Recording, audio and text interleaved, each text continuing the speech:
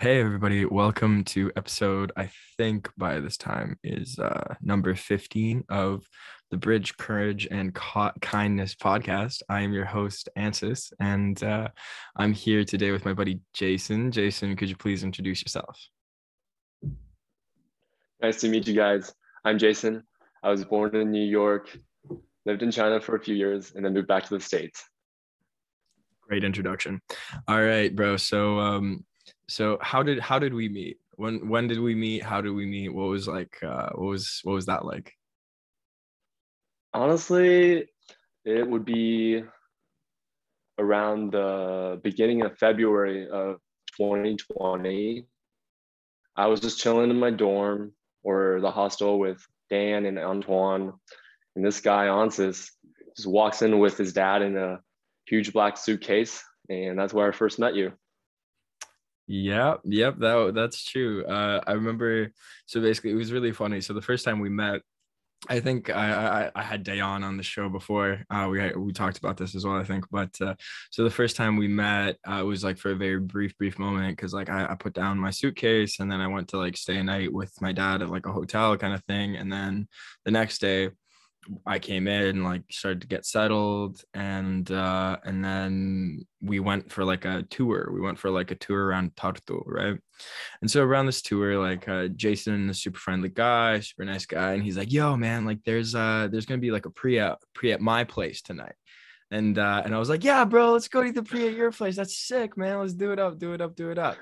And that's kind of before I even knew that Jason was my roommate. So then, like, basically for like the whole day, we're like, "Yo, pre at Jason's, bro, pre at Jason's," just telling like all these random people, right? And then basically we go home, bro, and then we just go to the same room. And then it was like, okay, pre at our place then, real. Yeah, bro. But so tell me about, I guess, your experience, our shared experience in Tartu. How was that for you? Because for me, it was a lot of people, like a lot of people, a lot of partying, a lot of like exchange students, because we were like in the exchange student dorms, and for a month it was like really high energy, really fun. It was a lot of yeah, just partying, going to different places, meeting different people. But how was your experience in Tartu? Honestly, I wasn't expecting what I was getting into at all. For my university, when I chose to study abroad, I think the only two countries left on my list was like Norway and Estonia. And at that point, I didn't even know where Estonia was in the world. And I was like, I'll just give it a try and see how it turns out. So after I applied, I looked up the country, and apparently it's like below Finland. Yeah, but yeah, definitely like a lot of partying and stuff. Yeah, yeah. So I guess my question for you would be, um, before we like experienced COVID and before the lockdown and stuff like that, how actually no, not before. When we experienced COVID in the lockdown, I went back to Latvia for like a weekend and then I stayed there for like 6 months. But you still stayed in the hostel, well, not dorm slash hostel kind of vibe. So you still stayed in the hostel. So how was that kind of like first like kind of pandemic moment for you? Because you were in a different country, with people from all over the place, all students, all wanting to party. So how'd you experience that? Well, at that point, I still had like 2 months left of my lease at the hostel because it was like end of March when things started going down really bad. I remember like my school advisors and the embassy were like calling me. They're like, Jason, you got to go back to the States. And my mom was also at the same time calling me, begging me to come back. And I was like, it doesn't make sense because the case for me at that time was that there was like what, like 50 cases in Estonia at that time, and there was close to like a million in the US. I was like, it doesn't make sense for me to go back. But Mm. then my mom was like, if you don't come back, I'm gonna cut you off. So I'm just like, all right, I'll fly back. And it was honestly one of the most weird slash fascinating experience because the whole plane only had two people, like except Mm. like the flight attendants and stuff. It was crazy. Yeah. But were you in Estonia when like the everything was kind of being like the dorm had like the outbreak and everything was being locked down then? Were you there at that time? I actually left just before the dorms got locked down. Wonderful timing, broski. Honestly, wonderful timing. That's great. Yeah, it was weird though, because I remember that was just a really strange time because that was before we knew everything was going to change. We were just like, what the fuck is happening here?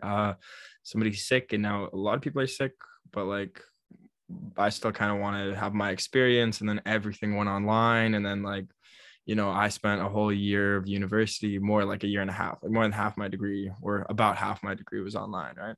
So I guess my question now is, how are you doing now? How's your experience now compared to, you were in Estonia before, but now you're in Iowa. Am I correct? Yes, Perfect. So Iowa for City. yeah, Iowa City. So tell me about university. Tell me about college in Iowa City. How you doing? How yeah, how's your experience with that? Um, it's been it's been going back to normal, like pre-COVID pandemic wise. Iowa actually has one of the loosest laws regarding like social distancing and masking. Like our governor, like she banned um, all public institutions from requiring people from wearing face masks indoor. Wow. So basically, you can go anywhere without a face mask right now. Wild, bro. So like, and like for context, I'm in Latvia right now, and we're having the worst numbers in this country that there have ever been, and like the highest percentages in Europe at least. And now we have like an hour where like there's hours of the day where you can't really be outside, just to make sure that people aren't like mixing houses and stuff like that, which is pretty crazy because I've never experienced that before. Like, for example, I flew back from Berlin not too long ago. I flew back from Berlin on Friday, and I had like a boys' weekend with my two little brothers, and it was like a lot of fun. We had a great time. Berlin, beautiful city, great art, great beer. Honestly, would recommend. Also, the architecture was fascinating because of the layers of history within that city. But so we like fly back, and then we have to, when we land after 8 p.m. And so we have to fill out a form basically stating why we're out of the house at that time. And on our way home, we drive like about an hour away from the airport, right? So we're driving an hour away from the airport. We get stopped at a checkpoint, and where just like there's like military, well, not really military, but like police officers, or like military police officers, just like stopping every car going either way of the highway, checking all their documents to make sure that everything's okay, taking your like personal ID number just to like, book that you were outside of the house at that time and you have an acceptable reason to be outside of the house. So it was like a very eerie feeling because you're driving through like the main city of this region and of the country, and nobody's around. Maybe there's like two or three cars on the street, but like the only people who are out are cats, and they're not even people. You know what I mean? So it's like this very eerie feeling because like it's been a year, like a year and 9 months since the pandemic kind of began in, I don't know, Western, or like the European Union kind of thing.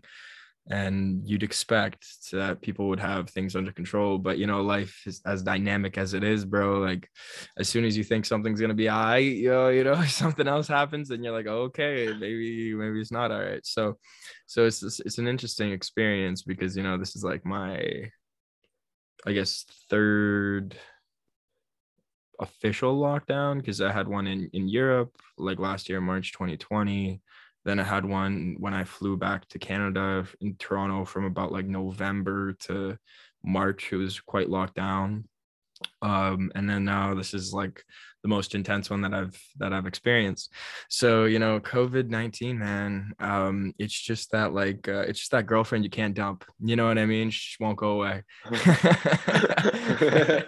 The toxic ex. Real, bro. She's just a toxic ex.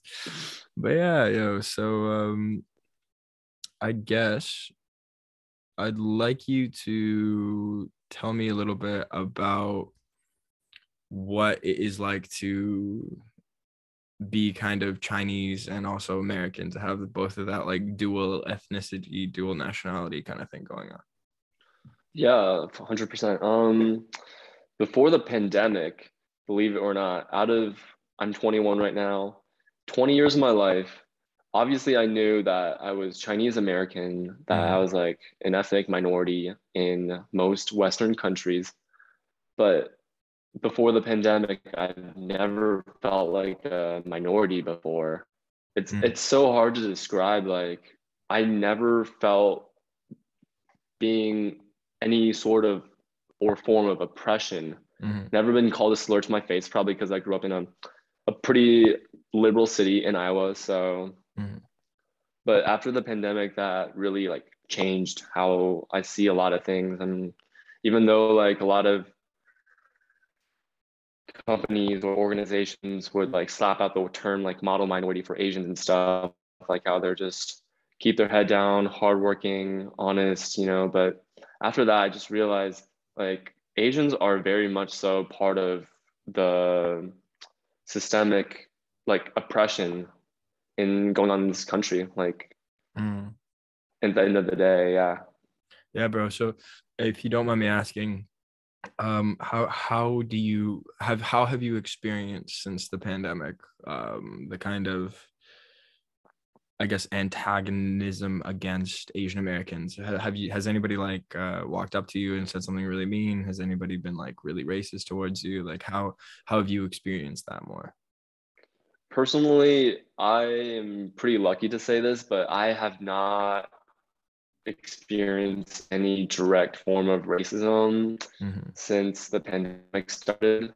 Probably because I'm like a 6'3" dude and nobody would rather come up and like mess with me. But I have a lot of Asian friends around me who've told me that they've been followed.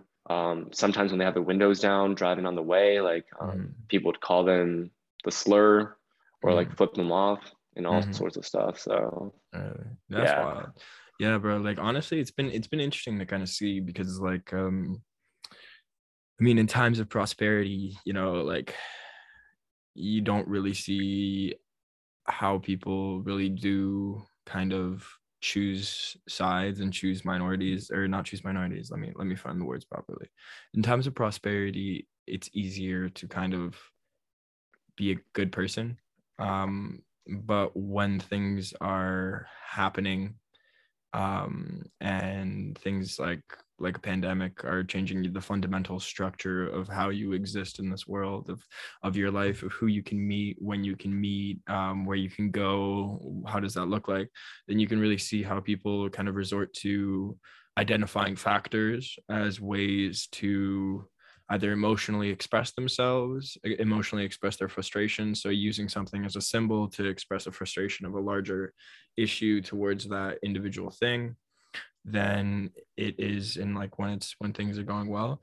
And it's been really telling, I think, for me at least, to kind of see how people have emotionally connected to different, I guess, themes and topics like race or vaccination or whatever, or like democracy and parties, political parties and stuff like that, and how they really like to hang on to the, I guess, identity of those things as a way to experience the world in a time where it's not just like fuck things are shitty. It's like no, things are shitty because of this. Like people have this need to kind of blame something or blame someone, and like I'm not necessarily against this in the sense of like I bitch all the time about random stuff.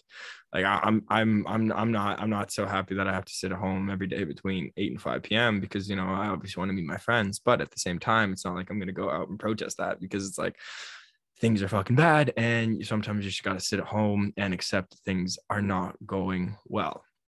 And for me it's been really telling, especially as a young human, growing up in this digital era, because we believed for so long, bro, like I've been taught so many times about like thing like if we just look at race, for example, like we've been taught about civil rights and the development of civil rights, for me mostly about Canada and how that's developed in like 1982 or 81, somewhere there, 79, I don't know, the early late 70s, early 80s Charter of Rights and Freedoms, and how that instated some sort of like liberality and some sort of equality kind of within the society. But then, today, if you look at a Canadian perspective, then there's like indigenous issues are still really high, and the segregation of indigenous communities and their lack of resources and their lack of wealth and the continued kind of subjugation of communities has really come to the forefront. Like Canada on the 31st of September created a reconciliation day. Like it's like a national kind of day of mourning, right? And recognition of indigeneity and how indigenous people and communities have been marginalized and have been taken advantage of for hundreds of years. But at the same time, like I like, from my experience, it's been like, it was so pointed that like, we're like advanced people, or like not advanced people, but like we've advanced as a community, as a society, et cetera, besides like beyond these points of whatever, be these points of segregation and marginalization. But it is very obvious to me now that we have not grown up that much, bro. It's like me being like an 18-year-old kid being like, yeah, I'm an adult for real, and then like you turn, like, for me, I'm 22, and I look back at me being 18, and I was like, I was far from understanding what life was back then. But yeah, bro, so that's strange. And I guess I have a question for you, which is, how has your experience in Europe kind of changed your perception of the US? Honestly, one of my first culture shock would have to link back to the pregame that you mentioned earlier. Mm. So after knowing that we're doing a bar crawl, I tried to invite as many people as I could, probably like 20 of them, because in my American mind that time, like maybe like a third to a half of them would show up. Mm. Instead, like all of them showed up, and some of them even brought friends. And that's how we overpacked our dorms. But anyway, what I learned out of this is that like Americans tend to like to sugarcoat slash flake sometimes. Like Mm-hmm. they would say they would do something. In reality, they don't, but it's considered rude to say no in front of someone. So they say yeah, but then they say no later, kind of. Mm-hmm. So like Yeah. probably like being honest with people is definitely something that really shocked me in Europe. Mm-hmm. Yeah. No, for me, it trips me out because in every different European country, there's like a different kind of way of, I guess, social interaction, right? And like when I'm in Canada, more or less, like if I'm in Toronto, if I'm in Vancouver, there's going to be minor differences like in the language we use, but at the same time it's going to be pretty unanimous with like, hey, how are you? Oh, good, how are you? Okay, have a nice day, see you later. But like here, usually, like you don't really ask people, hey, how are you? Like, you know what I mean? Just kind of go about your business, go about your day. So that for me is has been a little bit of a culture shock. But I kind of want to ask you about your business experience and because you study business at the University of Iowa, right? Yes, sir. All right, bro. So let me ask you, why are you studying business, man? What got you to that point? Well, partially due to my parents, because my parents are big business people. I wanted to study biology for a while in high school, in college, but they were like, you do business first. You find yourself a job, and once you have enough, go back and study what you want. And I wasn't against like business at all. Like I wasn't like, Mm, oh, fuck business. I was like, okay, I'll try that. And then I got to Iowa, where I am right now. I declared finance and econ, and gradually I like fell in love with like finance and econ. Like I started trading stocks, and things were going well. I was happy, and eventually, by the time I got to Estonia, I was like venturing into e-commerce, which is basically drop shipping, where mm-hmm. you buy products from one person and sell at a higher price to another group of people. And it's like, yeah. Right. And so when it comes to drop shipping, bro, so what's your experience with that been? Has it been successful? Has it not really been as successful as you were hoping? How much effort do you need to put into it for it to be like something that could be sustainable? Just Um, to be honest, the hardest part of drop shipping is probably marketing your product. First, you got to find like a good product that people would want, but then marketing it to the right group of people is what makes all the differences. Like you create a store, you source your product from a factory store like AliExpress, you market them through like Facebook or Instagram, and you just hope that like the amount that people buy will cover your costs and your product costs and everything. And it definitely hasn't been like successful for me in the beginning. My first 3 stores that I've created all failed. Like weeks of effort, like just gone. Right. And I've lost money on marketing and stuff too. But yeah. Right. And so let me ask you, because me and my philosophy, and like I like asking questions. So what's the ethicality of like drop shipping and stuff like that? Because you're just like a middleman, you know what I'm saying? So like, how do you feel when you do that stuff? Do you think it's ethical? Do you think it's unethical? Like how would you describe the ethicality of drop shipping? Yeah, no. I don't think it's unethical because at the end of the day, aren't we all just middlemen? Like we don't like we craft things, but we use things that are already crafted for us, like paintbrush. Like if you want to paint something, you don't make your own paintbrush, right? So Yeah, true. but I see it more as value adding. For example, I know this. Let's say like I have this amazing thing that I got for $10, but it could be worth $20 for someone. So ideally, if I spend the effort finding the person who's willing to pay $20 for it, the effort I put into it should be the value that I add to them, because I'm connecting the buyers to the product, like Right. yeah. All right. So through value adding yeah, I get what you're saying. So through finding the people who want that product and who are willing to pay for that product, then your work is value added to said base material.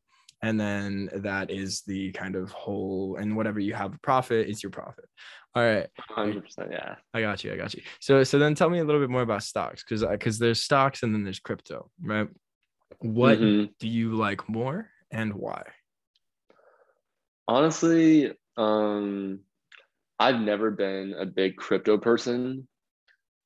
Maybe because I don't understand enough about it, but in my opinion, stocks are a lot more reliable because it's backed by an actual company, like company that employs people, that makes products and like makes a revenue and stuff.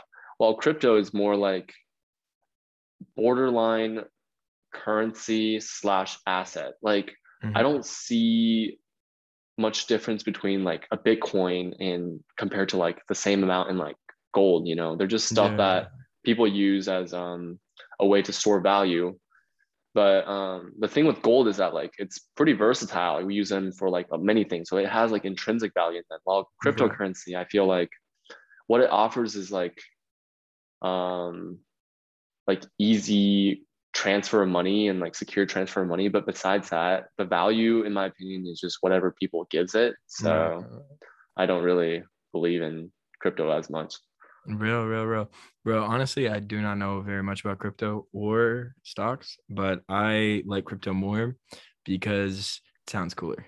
To be honest, sounds cooler, and you can put like, I don't know, $5 in a coin, leave it there for 10 years. Hopefully, it's like Jack and the Magic Beanstalk, bro. You like buy like some random coin. Hopefully you put it down in the ground. Hopefully in 10 years, it's like $1 million or something like that. Yeah. but me, like finances, I'm a little bit less about investing and more just about balancing budgets, I suppose. You know what I mean? Make sure I have enough money and able to pay for everything. I can tell. Are you like a risk taker more in like investment? When it comes, yeah, I mean, depending on the type of investment I'm doing. So for me, like when it comes to stock, I don't have the finances to be able to, I guess, go into the big, like the bigger value stocks, the higher value stocks. So what I look for in stock is basically minimum profit, but like over like a long period of time. And so it doesn't fluctuate too high, doesn't come down too low. So like I have that money there. And if I ever need it, I can take it out. And hopefully it's like a little bit percentage is like developed over it.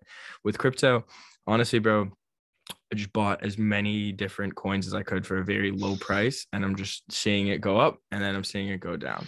So with crypto, it's more kind of like gambling a little bit because you don't really know how the market's going to go and you don't really have too much control over it. I mean, like if you are more educated about the subject, then, I would say crypto is probably an easier way to gain money quicker. But I feel like stocks would be more of a way to kind of, I guess, divert investments and make sure you don't have too much money sitting in one space. So then you can have it like flowing a little bit more.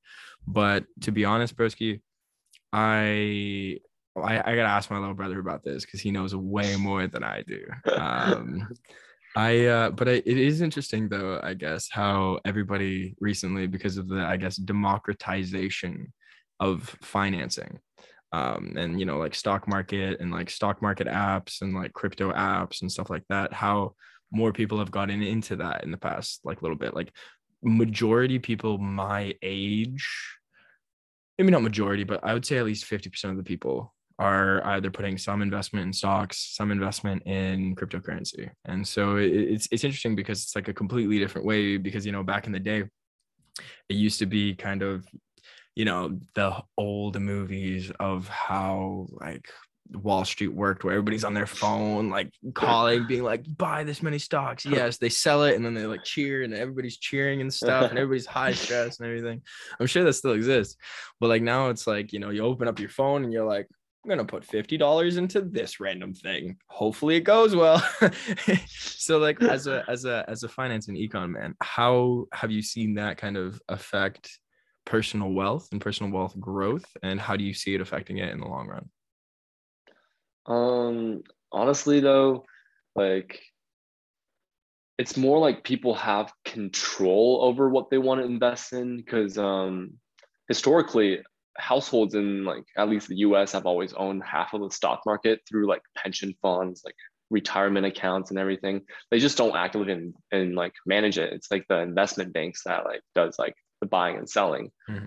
But now with people getting into like the real estate market, they can just be like, oh yeah, I'm gonna buy like this and hopefully the price goes up. But I'd say the market for like stocks are getting a lot more volatile just Mm-hmm. because like people who do like finance and investment banking for a living, they have like a specific way of calculating like value in the company and stuff compared to like maybe just a random person who believes in like let's say GameStop and they just pump the price up, it's just market's just it's very volatile, very unpredictable right now, but I think it's just going to get even more so as time goes on.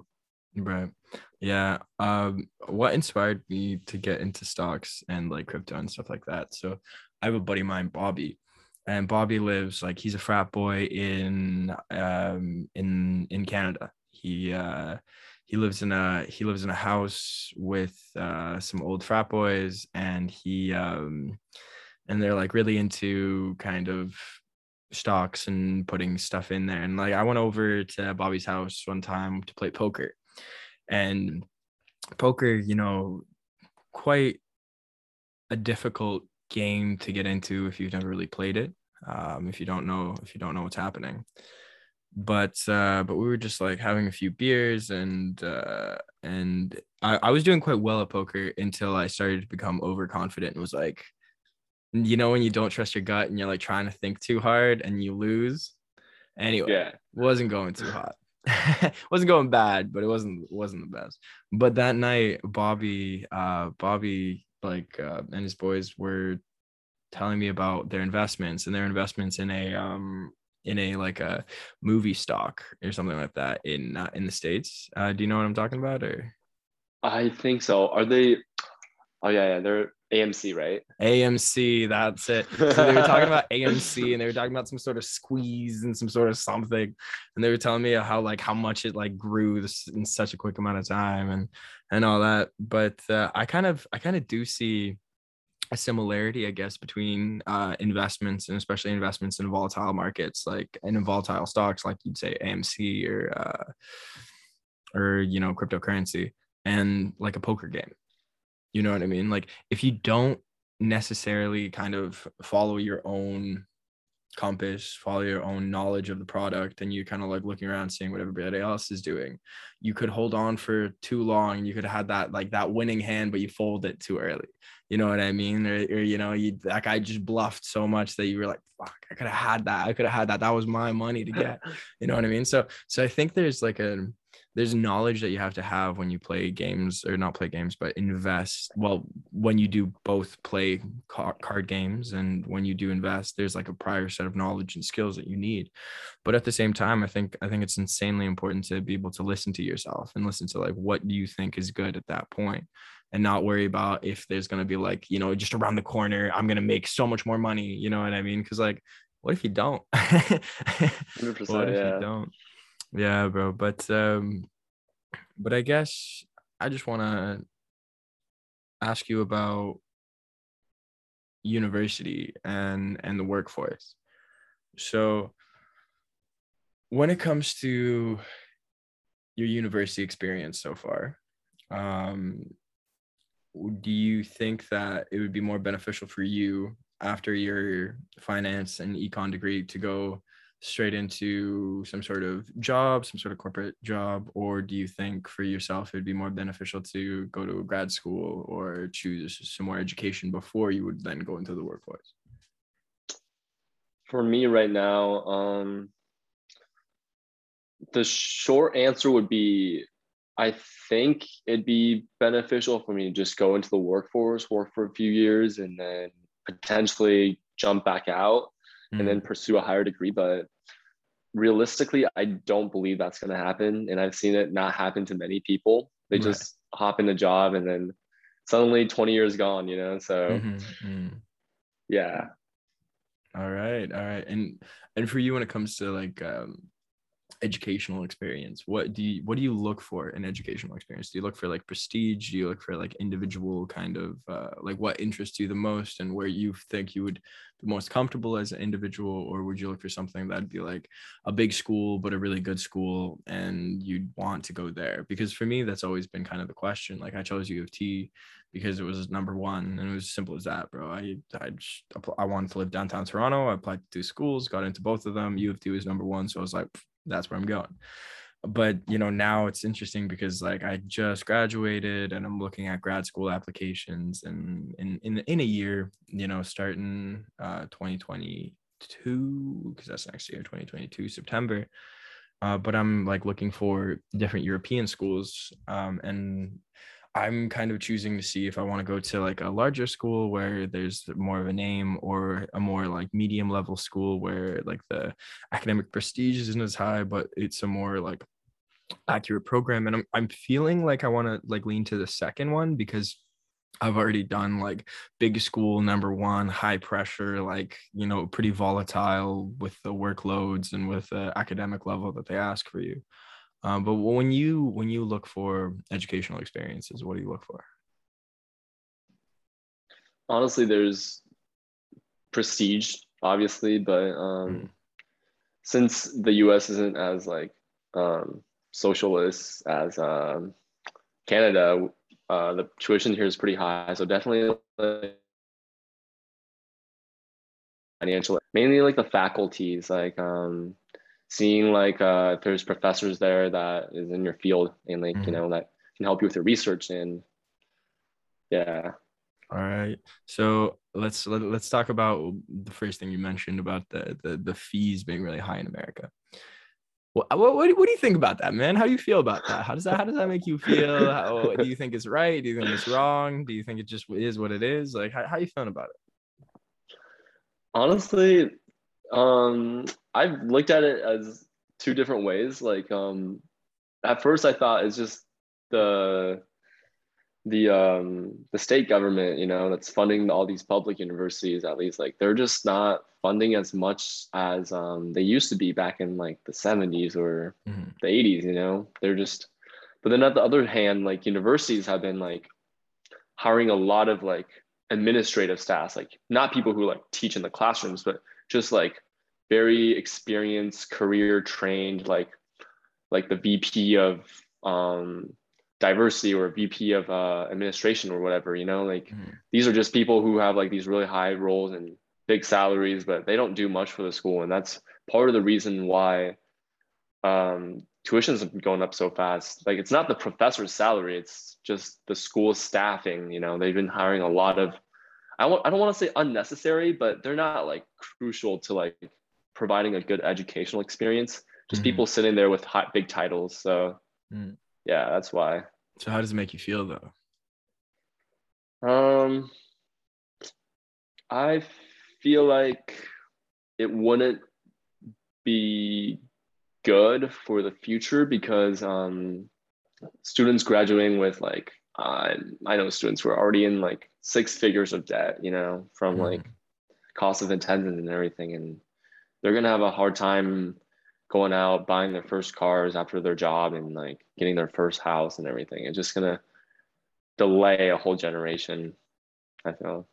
Yeah, bro. And I think it's kind of bullshit, to be honest. Because like if you look at it from my perspective, I mean, Canada, there's similar, like it still costs a lot of money to go to university in Canada, not as much as it does in the US, but you know, if you don't have those funds and you borrow them from the government, you have student loan programs and stuff like that, and they have interest added on, and it leaves the person who's just graduated in a space where they have to worry about paying something off, but they have no experience to pay it off. And so it's this kind of I think it's kind of like interesting double standard that creates more wealth inequality, because you want to ensure the amount of people who can go get educated and the amount of skilled people who can get educated is at its max.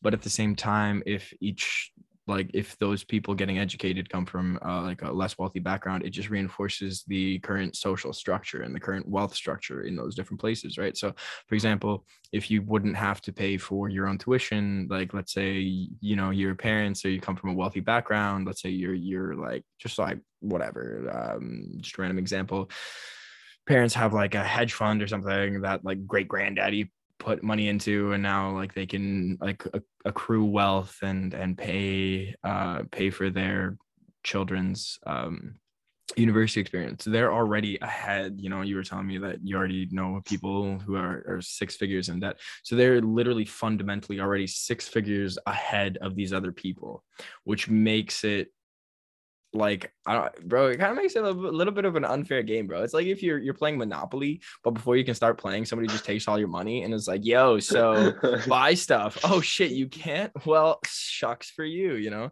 So I think there's an interesting it's just a very interesting issue for me to understand, because now there's also a lot of jobs that require you to get that base level education, but they don't pay you the same amount of money as you've paid into your base level education. I just find it kind of a strange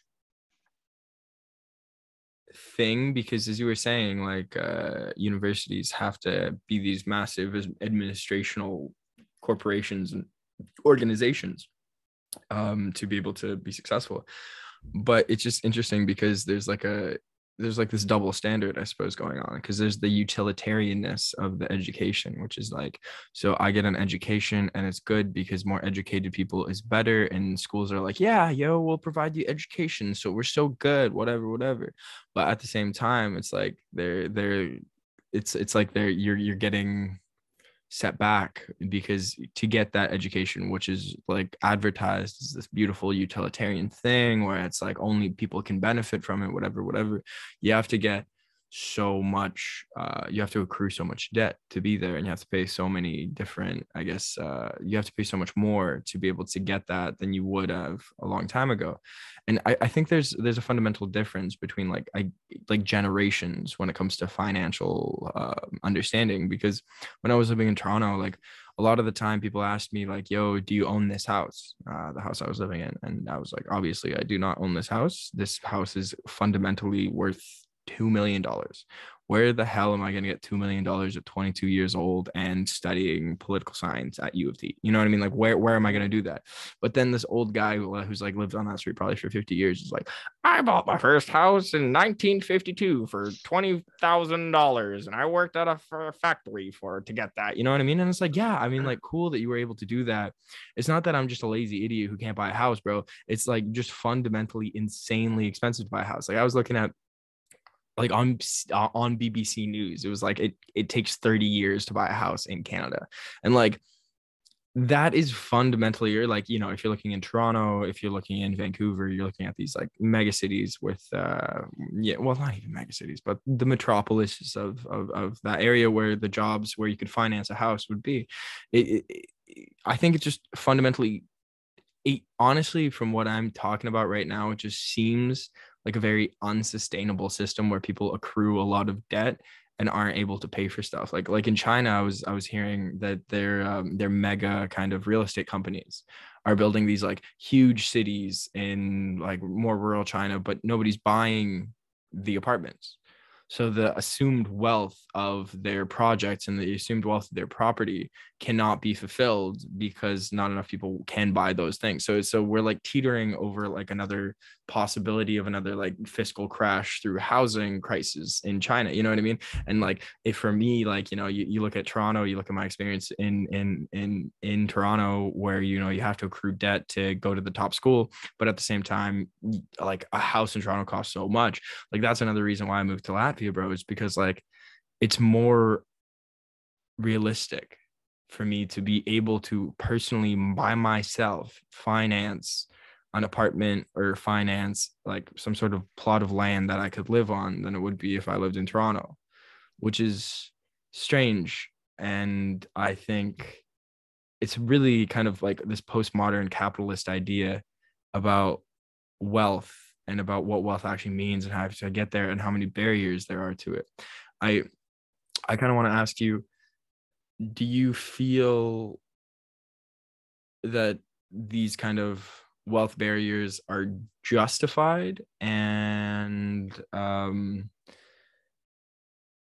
well, I'm putting you in a bad space there. How do you feel about these wealth barriers better instead of if they're justified or not? Because they just are. But like, how do you feel about those wealth barriers, especially somebody who's more knowledgeable about economics and the markets and stuff like that? I mean, obviously, like we're seeing like a drastic increase in like housing prices everywhere, but especially in like these metropolis cities. Mm-hmm. But I think that's just what happens when you live in a pretty um, you know, like famous and stable country in the world. Like Mm-hmm. people, like rich people from like developing countries want to park their money somewhere. So then they end up like buying real estates in like Canada and stuff. But what ends up happening is that drives the house price up, and then it fucks the people living there, because then the houses that their parents or their grandparents used to be able to afford becomes like almost impossible, you know? But I feel like it's just what happens when technology is progressively taking over what we do. Like like definitely like there's the wealth inequality. We studied that in like one of my economics class, like because the thing is like technology is progressing at such a fast rate that the training and the skills you need for it is increasing. Mm-hmm. And so then the wage gap between like the skilled workers and the unskilled workers are also increasing, you know? Yeah, but when it comes to, I guess the question would be is how can you guarantee the life of a normal person to be of enough of a standard of living that we don't get back into like a space where it's very kind of polarized and eaten, well, not even get back into, we're already sliding back into that space statistically. But when it comes to, the ability to ensure a good life for people, like how can you ensure a good life for somebody and at the same time see all this polarization of wealth? I think one one of the ways is to provide a UBI, universal basic income, for everyone, because I believe that in our lifetime, we'll witness technology like robots taking over almost all human jobs in factories, in stores, and restaurants everywhere. And it was proposed by Andrew Yang. It's like taxing technology, basically. So like, since robots don't make a wage, but they make money for their owners, it's fair to say that since they've taken jobs away from people who could have had them, that they pay a tax on the amount they produce, and transfer that to people who are displaced because of these technologies. And like, people were like calling like Andrew Yang like a communist, or like a whatever and stuff. But like, after the pandemic and people started receiving stimulus checks from the government, suddenly didn't seem like that crazy Bad idea. of an idea. Yeah. Yeah, no, people losing their jobs versus with a virus versus we're permanently from like robots. It's kind of the same in the end of the day, So Yeah, honestly, that's the first time I ever heard that idea. I think you're right. There has to be some sort of base level of tax for, I guess, robots, and especially because yeah, like, well, it's not the robots themselves that are getting taxed, but it's the people who make money off of the implementation of these robots who are working who get taxed, because that would just make fundamental sense. Because it's like, otherwise, the alternative is honestly, excuse my language, but otherwise the alternative is completely fucked, bro. It's like that means nobody. That means like, I don't know, 5% of people have like all the money, and 95% of people have none of the money, and that's even a worse situation than we're in now globally. So I guess that makes fundamental sense. I'll remember that one. But I want to completely switch the topic, because we've been talking about finances a lot, and that can be a little bit dry, even though it's interesting. I want to ask you about creative outlets. So you shared with me one of the coolest things that I think I've ever received as a gift from a friend. So basically, tell me about it. Tell me about your bookmarks, bro. Yeah, of course. So not even this past summer. Was it this past summer or was it the summer before? Anyway, during the pandemic, um, being stuck at home, I had a lot of emotions built up in me. I feel like that's for everyone, and didn't want to be on social media the whole day. So I was talking with my friend, and she was collecting dried leaves. Like, she'd go on walks after it rains, and then like she'd pick these flowers off of the ground that has just fallen, and then she presses them between like her books. And a week later, this wonderful piece of very thin, like pressed piece of plant. You can use them for like your arts or in your paintings or drawings or anything. And I was like, since I can't really draw or paint, I was like, what can I do to make this look a little beautiful? So I was like, I can laminate them. So basically, I grabbed 2 sheets of plastic and place them in there to form some sort of pattern. I cut them out, and then I don't know. Some people said that it could make for a good bookmark, so I started making them for my friends. And as yeah, that's all. All right, bro. Honestly, it's a really cool thing, I guess. It was a really beautiful bookmark, bro. I still have it, but it's interesting, I suppose, when we're talking about these two, I guess, robots, bro. When it comes to robots, when it comes to these kind of like not apocalyptic, but post-capitalist, like what was known as capitalist societies, where we have to sit inside all the time. We interact through screens, and robots and shit are taking our jobs, and everything's being mechanized, and you don't have to be in the same space anymore as you used to. That we have more time for creative outlets, bro. So, for example, for me, I enjoy playing the ukulele now. I enjoy, doing art, making this podcast, talking to my friends. And it's kind of this interesting thing where at the same time, there's something being, I suppose, taken away from you, which is the old structure of how money is gained and how finances kind of came to you. And it's kind of being replaced with this new ability to, I guess, democratize, I guess, the workforce in the sense of like you don't have to be physically in the same space all the time, but also to give people more time for their families, to give people more time with creative stuff, to give them more time to just be people. So there's this interesting thing where like this increased mechanization lends for more kind of time, more time for somebody, which can be good, which can be bad, but it's completely new because, you know, back in the day, like I talked to, you know, my parents, my, you know, grandparents, or like just older people who've experienced different generations and different, just different lives, and how much they had to work compared to how much, and how they had to work, and how their lives looked, and compared to how our lives look, right? Like I um I I was talking to my dad the other day about, like, you know, family stuff, and he was telling me how in his childhood, you know, like there was this thing called a pig's burial, where basically like multiple different, you'd grow a pig, and then at the end you would make sure that you'd get help from like all the farm houses around you to kind of kill the pig and to do all the work associated with that, and then you'd share food with them, and then it'd be kind of a party and everything like that. And that was under 50 years ago. You know what I mean? And now we live where I'm talking to you through Zoom. I'm in one continent, bro. You're in another continent.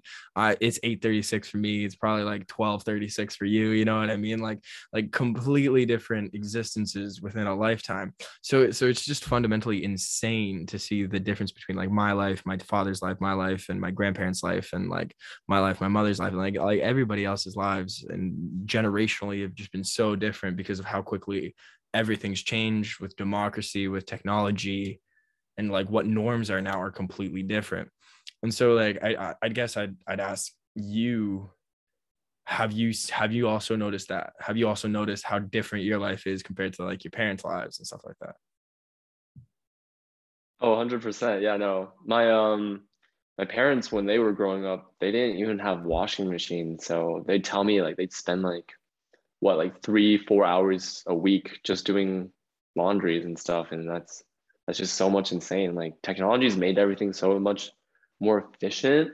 But at the same time, I feel like it's kind of isolated us to this sort of dimension that isn't like physical, you know? Like we interact through Zoom, but what even is Zoom? Like we're not like talking face to face, but we're talking to a screen that looks like the person who you think you're talking to, right? Like it's pretty mind twisting in my opinion. Dope, dope, broski. I we've been talking for about an hour, so I will slowly shut down, but I will ask for one last question of you. What would be one piece of advice that you would give to the audience, now? Just like a daily piece of advice, doesn't have to be anything crazy. I'd say um always have hope. There's better days ahead. Like a while ago during the pandemic, I was like I felt like mental wise, I fall into like the deepest I've ever fallen like to like, but now I'm slowly climbing back out. You know, people are coming out. If you feel like you're in a bad spot, just keep hope, endure through it, and then better things will definitely come. Okay. And Jason, bro, on that note, man, on always have hope, bro, I'll say goodbye. Everybody, thank you for listening to this episode number 15 of the Courage and Kindness podcast. My wonderful friend Jason. And Jason, just say goodbye one last time. Goodbye, and thank you, Ansis, for inviting me on here. Very honored.